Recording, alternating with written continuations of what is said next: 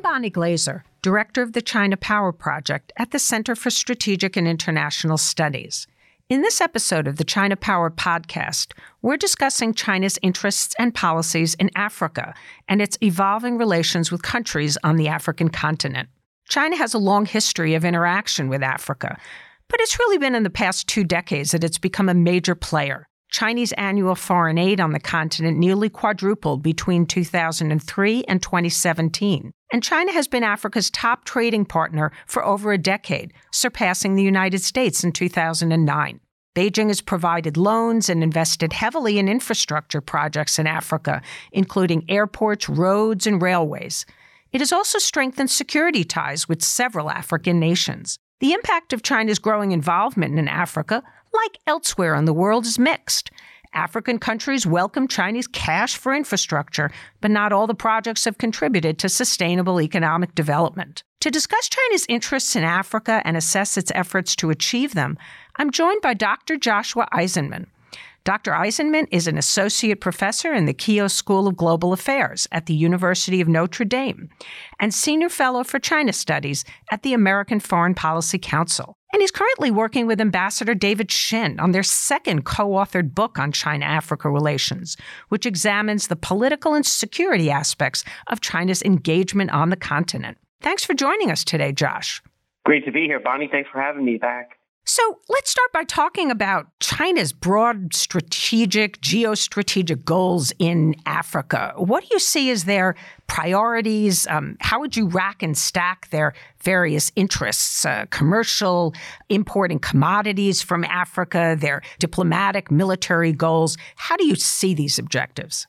Well, that's a great question to start out with. And why it's great for me is because in 2015, December, Xi Jinping laid them out pretty clearly. He laid out in his speech in Johannesburg what he called the 5 major pillars of the relationship.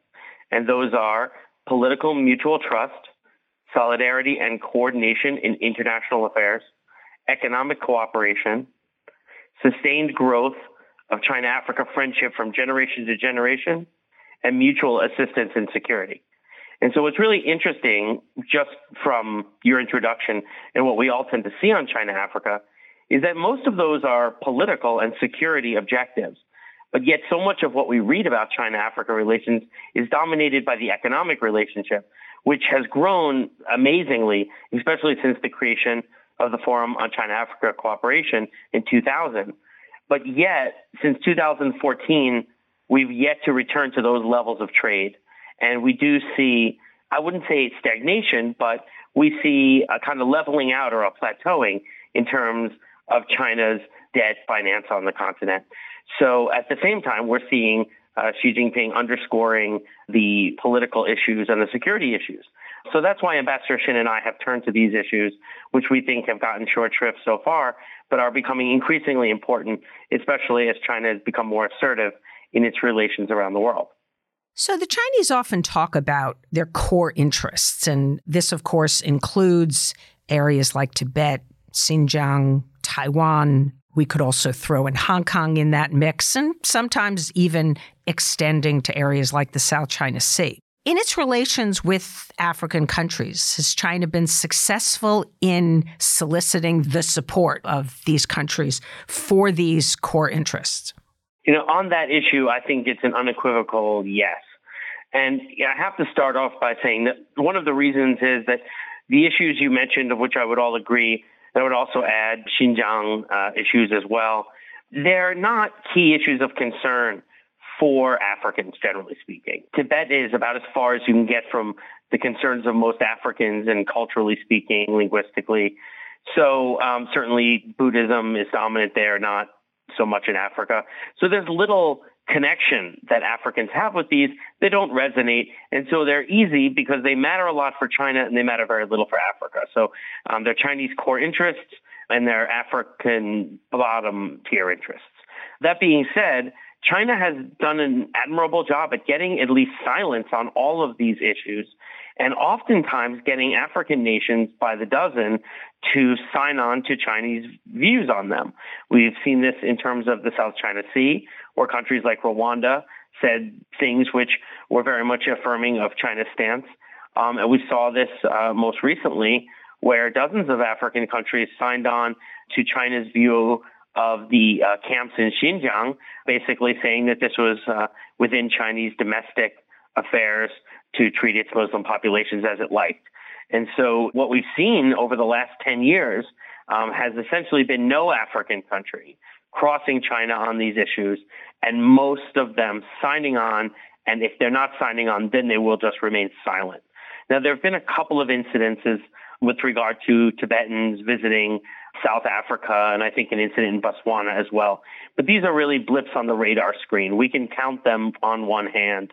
But what we see time and time again is African countries more than happy to add elements of this to statements bilaterally or sometimes even multilaterally. So China's core interests have been well advanced by Africa. And in many ways, this can date back to China's gaining its seat on the UN, which received quite a lot of African countries' support. Now, one interesting evolution on this, however, is while China uses claims of sovereignty, non-interference, and then the reciprocity thereof in order to achieve African support, we are seeing an evolution of the non-interference principle in Africa. And perhaps the clearest indication is the military base established in Djibouti, which, as you know well, Bonnie, had long been China's principled view that it would not establish such bases. So this is one evolution of that principle, but we're seeing it in a variety of other areas as well. And in our research, Ambassador Shin and I met with numerous Chinese scholars who were discussing how non-interference can be adapted to China's increasing interests on the continent in terms of protecting its people and its economic investments. And so I think this is something for your listeners to keep an eye on. The non-interference principle goes back to the 1950s in terms of Chinese foreign policy. Really, the evolution in this principle may lead at some point to much more substantive changes in Chinese foreign policy on the ground. So when we look at the tools that China is using to advance its political and security interests in Africa, what do you think are the tools that are working most effectively? Are there new things that the Chinese are using? And what's the sort of response then from Africa to these efforts by China to push its own interests? In terms of the tools it uses on the political front, I would say that the number one tool it's been using since 2000 is FOCAC, the Forum on China-Africa Cooperation.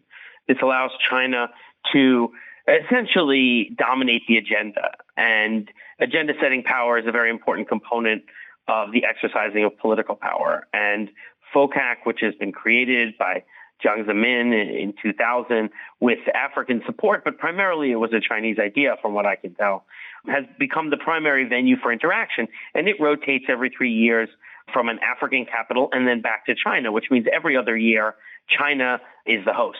And then African countries, all 54 of them, may never host one. So this gives China a great advantage. China has also been engaged increasingly with African regional institutions, and the African Union is the primary example where China literally built the headquarters of the African Union, then was accused of bugging the African Union. And in our meetings there, nobody would deem to talk about it, but it seems like that actually did happen at some level. Meanwhile, China is now building or has completed the ECOWAS headquarters for the West African sub-regional group and has relations with all sub-regional groups at one level or another. And so it's got multilateral engagements with Africans, both within their institutions that they've created, and it's been generous to those institutions as well.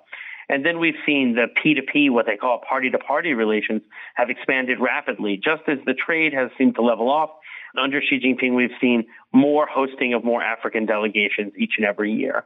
And this is accompanied often with cadre training. And that training has a lot to do with what Africans are looking for. But it also, of course, includes elements of core interests and other things that China wishes to convey to the African side.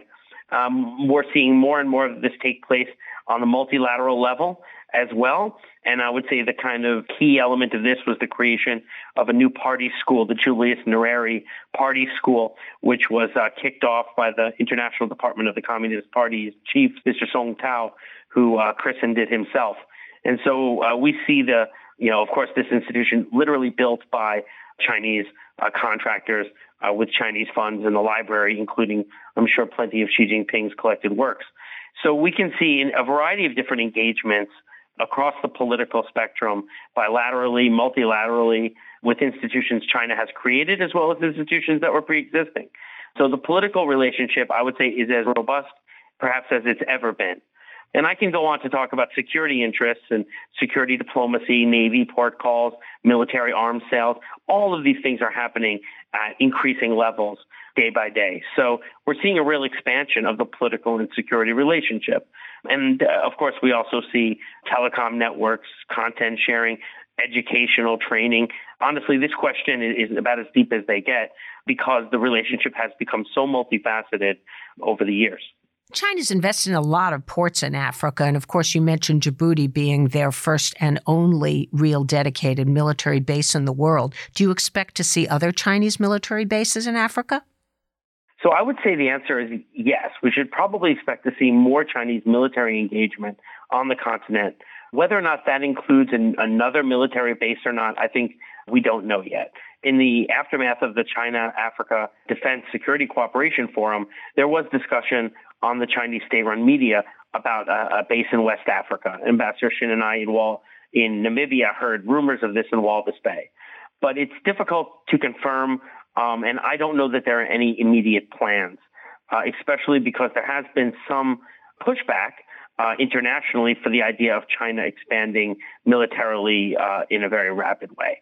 So it seems to me that we're going to have a wait-and-see approach on that one. So small and medium-sized countries around the world are trying to use their agency to manage their relationships with China with, varying success. So if you look at these African countries, all of which, of course, are economically, their power pales in comparison to China, how do you see them trying to exercise their agency in their relations with China? And what more could they do? And is there any coordination between them in order to try to protect shared interests? Or are they all just out for themselves? Well, this is a great question, and it's one that I'm very much interested in these days. I think to understand why it's so hard for African countries to exercise agency in their relationship with China, it's important to understand that this agency, or lack thereof, takes place on multi-tiered, which is the asymmetry they face is not merely with regard to comprehensive national strength, that is the size of the military, the size of the economy, the size of the population. It goes beyond that. It goes to two other levels. I would say it goes to the state level. And what I mean by the state level is state capacity, state structure, state policy coordination, and it goes to the human and working level. And in that, I mean officials' training and preparation and knowledge of the issues that they're dealing with. And we could imagine a situation, actually we don't have to imagine, we have situations like Israel and Singapore, where at the state level and the working level, they are superior to a lot of countries which are larger than them with regard to comprehensive national strength. So it is possible for a small state to have agency in its relations with larger states. Where African countries seem to have a problem is that on all three levels, they face what I call a comprehensive asymmetry. And this comprehensive asymmetry is not only multi-tiered, but it's compounded by the opacity of the Chinese state, which means that Israel, for instance, has great state capacity. It has great capacity on the working level, and the American system is transparent, so Israel can really influence U.S. policy towards Israel. But how do you influence the Chinese state? In many ways, that's a question that even American diplomats and larger, more capable states have yet to crack. So these African states often end up with what we heard called a begging bowl approach, because they have very little ability to both find out how to influence the Chinese state, and they have very little agency on any of these three levels. And we see this manifest in terms of the imbalances in flows of trade, capital, aid, resources available to policymakers, which in turn constrain the African side's knowledge and policy options. And so if I had to say what could the African side do, what would be the thing that would be most within their power? It's certainly not on the international level. They can't change that. And on the state level, that would be that would take time. You'd have to build a very capable bureaucracy or set of bureaucracies and government systems. So the most available for them would be the working level. And we did see this in some places where the African state brought in an A-team to negotiate with China, a set of ringers. In one country, the new ambassador had never served in government, was brought in from a U.S. multinational because he'd run part of their negotiating division. And so if an African country really wants to gain agency on the quick, what it needs to do is make sure that the people who are engaging with China are on the same page with each other, are extremely well educated, who speak Chinese, and who are able to engage China to defend the interests of their nation and not capture rents through their engagements, as we've seen in other countries. Other than that, around the continent, we saw a variety of techniques that I would consider weapons of the weak that fall short of direct confrontation, but are more or less efforts to opportunistically take advantage of anti-Chinese sentiment to form political coalitions. We saw us versus them narratives that were developing, including anti-Chinese rhetoric and name-calling, the desire to bring in other countries like the U.S., Japan, Russia, and India to expand relations and counterbalance China's growing interest. But what we certainly did not hear is any desire to either pull out from a relationship with China or to confront China directly or to put together a counterbalancing coalition that could actually gain international agency vis-a-vis China in the international space. That we did not see. So Africa is obviously pretty low on the U.S. list of strategic priorities, but of course the U.S. does have some strategic interests in Africa. From your perspective, does increased Chinese engagement on the continent undermine U.S. interests? And is it right to frame this as a zero-sum competition? Well, I think that your first statement is the essential one, which is that Africa is the bottom of the priority list. I know that the former National Security Advisor Bolton put out an Africa strategy, but that fell quite flat and I don't think has been implemented in any real way. So I just don't think that the United States pays enough attention to Africa, that China's Africa strategy is that troublesome, right? It's not where we have chosen to prioritize our interests. And therefore, I think that those people who would like to categorize this as a zero-sum game on the continent, I don't see this as a new great game or rising to that level. And part of that is the globalization of trade phenomenon, right? China's trade with Africa to this point has been dominated by raw materials. Those raw materials then go into the products that we buy, the Chinese buy, and the Africans buy. So it's not certainly an economic zero-sum game, since U.S. firms are not really present on the continent in any great number to compete with China, certainly not in the infrastructure space. So, no, I don't see it as zero-sum. And I don't think it's necessarily a helpful way to think of China-Africa relations is necessarily in juxtaposition to U.S. interests directly. That being said, I do think that what China is engaged in the developing world more broadly is an effort to constrain U.S. unilateral freedom of action, a Gulliver strategy that they call democratization of international relations, or multipolarity, if you want to look at its relations with the BRICS and other larger countries. And I do believe that that broader strategy is U.S.-focused and intended to bring about norms of action in the international space that do constrain the U.S. from engaging in unilateral, particularly military action. So I wouldn't say that their strategy is not relevant to the U.S., but it is not directly relevant. It is a kind of relevant in as much as the U.S. would be constrained by democratization of international relations. And under the Trump administration, it has shown that such norms are not as relevant to them. So if the strategy is to kind of change the way in which the world sees U.S. unilateralism, that only matters if the U.S. cares about how the world thinks about its unilateralism. And I think that's a question right now that the next election is going to have a lot of say in. Xi Jinping has said publicly several times that China's development path is an option for the developing world. How much attraction does China's development model have for African countries? Are there countries that are really looking to model their own development path on what China has achieved and the way that it's done so, even if it's selectively adopting some of the things that China has done, not necessarily, of course, adopting the Chinese Communist Party, but some of the practices that China has used to develop into a great economic power that increasingly has political powers as well as military capabilities? Well, I think that this has changed and evolved over time, whereas before Xi Jinping took over, I would not have said that China was marketing a particular development model. But the idea that China has something to teach Africa, I think the 中国方案 idea has been advanced and continues to be. And I know that the Xi Jinping's books are increasingly finding their way into the hands of African leaders. And there are some images you can find online of this.